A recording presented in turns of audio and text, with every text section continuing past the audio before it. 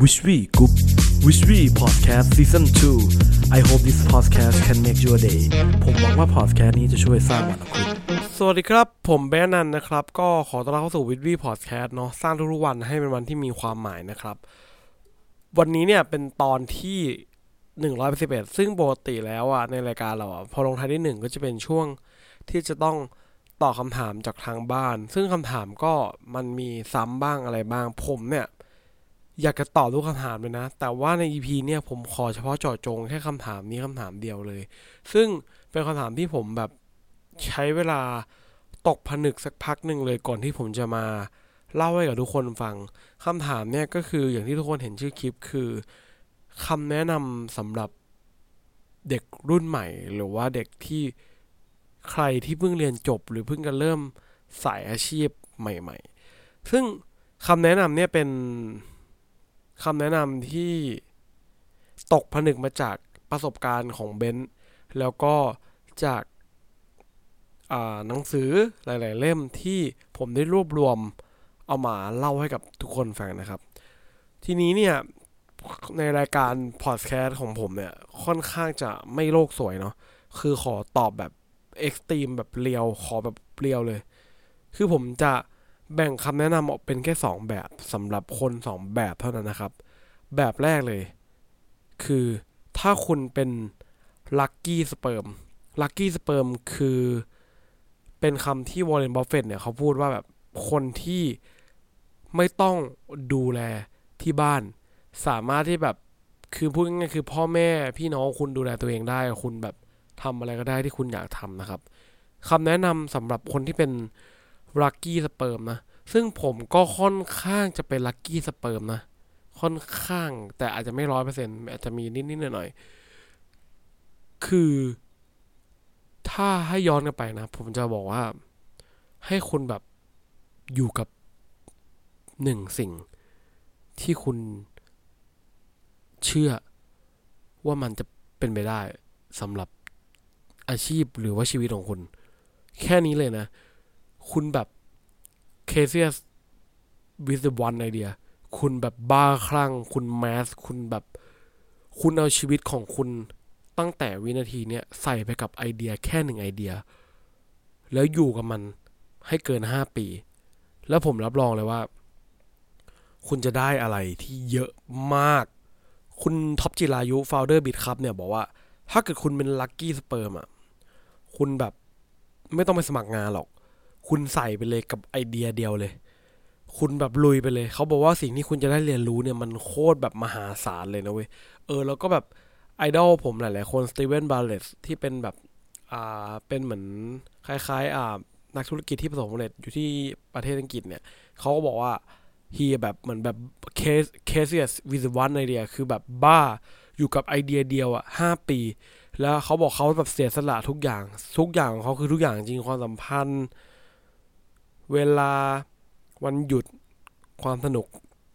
เขาแบบเสียอยู่ตรงนั้นตรงเดียวเลยซึ่งถ้าเอาแบบ practical คือคำแนะนำของผมก็คือถ้าเกิดคุณ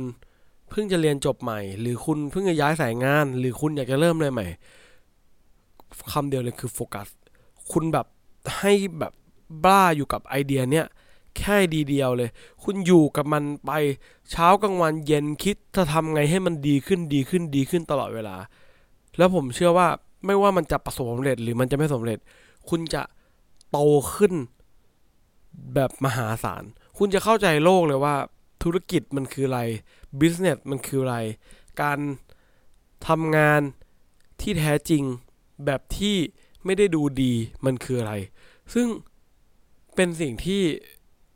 โคตรจะแบบสุดยอดเลยนะอันนี้คือคำแนะนำที่ผมคิดว่าแบบถ้าให้ผมแนะนำลัคกี้สเปิร์มเนี่ยผมขอแนะนำแค่คำนี้คำเดียวเลยคือคุณบ้าอยู่กับไอเดียเดียวเลยแล้วคุณห้ามที่จะทำไอเดียอื่นด้วยนะนี่คือกฎเหล็กเลยคุณห้ามทำหลายๆอย่างพร้อมกันให้คุณบ้าอยู่แค่ดีเดียวแล้วคุณจะเห็นว่ามันเกิดอะไรขึ้นนะครับโอเคทีนี้คำแนะนำต่อมาซึ่งเป็นคนส่วนมากนะครับคือคนที่ไม่ใช่ลัคกี้สเปิร์มไม่ใช่สเปิร์มที่โชคดีเนี่ยที่คุณจะต้องมีภาระมีหน้าที่เนี่ยคำแนะนำแรกที่ผมอยากแนะนำคือให้คุณทำงาน ไม่ได้ดูที่เงินแต่ให้ดูที่เจ้านายหัวหน้าหรือเจ้านายบอสของคุณหรือลีดของคุณเนี่ยจะเป็นคนตัดสินว่าวิธีการทำงานที่ดีของเราอ่ะคืออะไรผมแบบเชื่อว่าแบบมันสำคัญมากๆเลยหัวหน้าที่ดีมีคือเหมือนแบบผมจะแนะนำว่าคุณหาหัวหน้าที่มันโหดหน่อยแต่มีความยุติธรรมดีกว่าหัวหน้าที่ใจดีแต่มีความลำเอียงคุณหาหัวหน้าที่ด่าคุณอย่างตรงไปตรงมาแต่เขาก็มีความยุติธรรมของคุณไม่ใช่ไบแอสหรือว่าเกลียดคุณนี่คือคำแนะนำผมเลยนะคือคุณหาไปสมัครงานในบริษัทแล้วคุณหาหัวหน้าคนนั้นให้เจอภายใน3 ปี5 ปีคุณพยายามหาหัวหน้า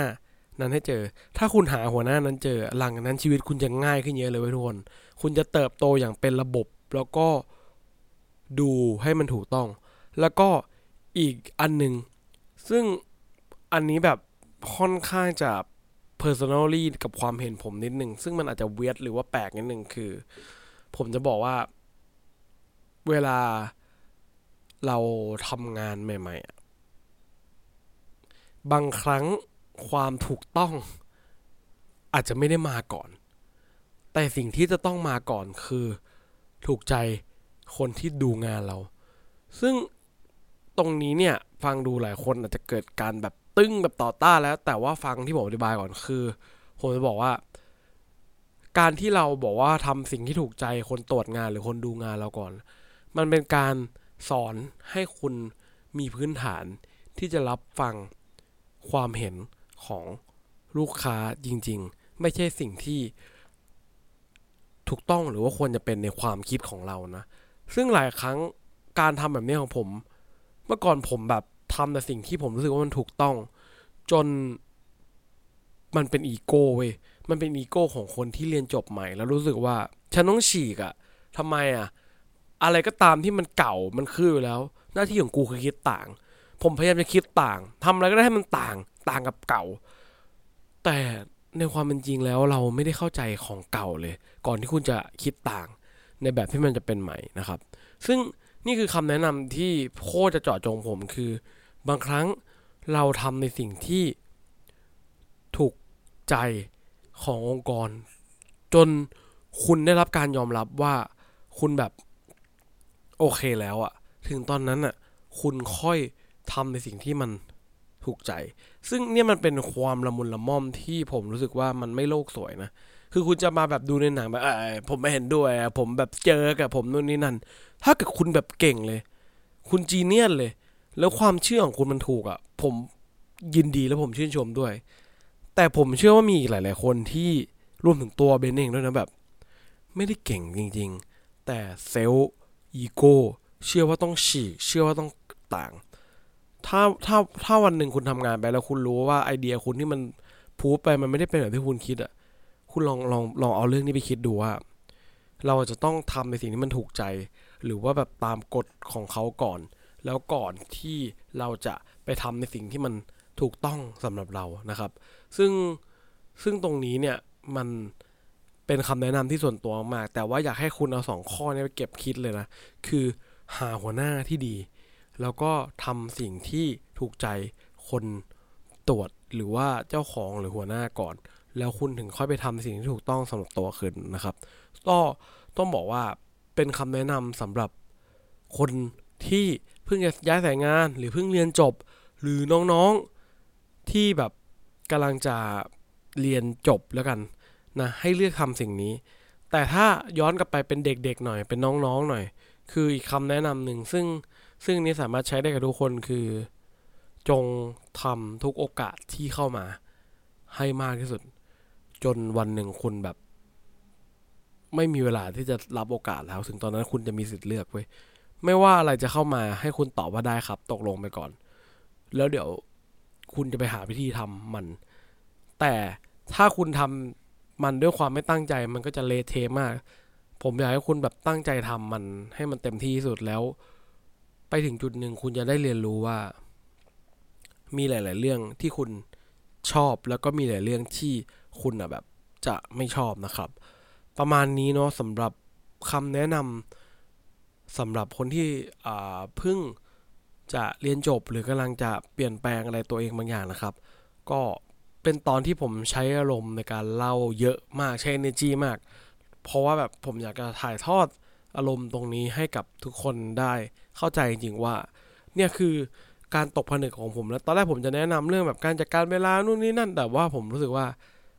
แค่นี้เลยคุณจำพอดแคสต์เนี่ย10 กว่านาทีเนี่ยคุณจำแค่นี้เลยว่าถ้าคุณเป็นลัคกี้สเปิร์มคุณเคซี่วิ t เดอะวันไอเดียแต่ถ้าคุณไม่ใช่คุณหาบอสให้เจอแล้วก็พยายามฟังสิ่งที่มันถูกใจให้มันเจอแล้วเดี๋ยวถึงตอนนั้นถ้าคุณมีอำนาจมากพอคุณจะเป็นคนได้เลือกนะครับแค่นี้เลย2-3อย่างนี้ผมเชื่อว่าคุณแบบจะเติบโตมากกว่าผมมากเลยนี่คือคำผิดพลาดทั้งหมดที่ผมได้เรียนรู้มาและนี่คือคำแนะนำสำหรับตอนนี้นะครับประมาณนี้นะครับส่วนใครที่แบบอยากจะถามคำถามอะไรที่มันส่วนตัวหรือเฉพาะเจาะจงคุณสามารถทักมาในอินบ็อกซ์Instagram ผมนะครับชื่อเบนอานันต์ BENZAINUN ทักมาคุยได้นะไม่ต้องเกรงใจผมไม่กัดนะแล้วก็จะตั้งใจตอบกับทุกคนที่อยากได้รับคำแนะนำจากใจจริงนะครับวันนี้ก็ประมาณนี้นะครับหวังว่าจะได้ประโยชน์นะส่วนคนที่แบบทำงานมานานแล้วหรืออะไรก็ขอบคุณมากๆนะครับที่แบบฟังพอดแคสต์ของผมมาตลอดเลยเนี่ย181 ตอนแล้วเนี่ยทุกคนแบบผมเชื่อว่ามีหลายๆคนที่ฟังตั้งแต่ EP 1แล้วก็บางคนที่เพิ่งเข้ามาก็อยากจะบอกว่าขอบคุณมากๆเลยพอดแคสต์นี้แบบผมก็ไม่ได้คิดว่าจะมีคนดูหรือมีคนแบบฟังขนาดนี้เนาะก็บอกว่าขอบคุณมากๆเลยที่เป็นแรงบันดาลใจให้กับเบนซ์แบบได้มาเล่าเรื่องราวต่างๆหวังว่ามันจะแบบเป็นประโยชน์หรือว่าเป็นเพื่อนที่ฟังเวลาคุณเหงาได้ไม่มากก็น้อยนะครับวันนี้ก็ประมาณนี้นะครับผมหวังว่าเรื่องนี้มันจะช่วยสร้างวันของคุณครับผมสวัสดีครับ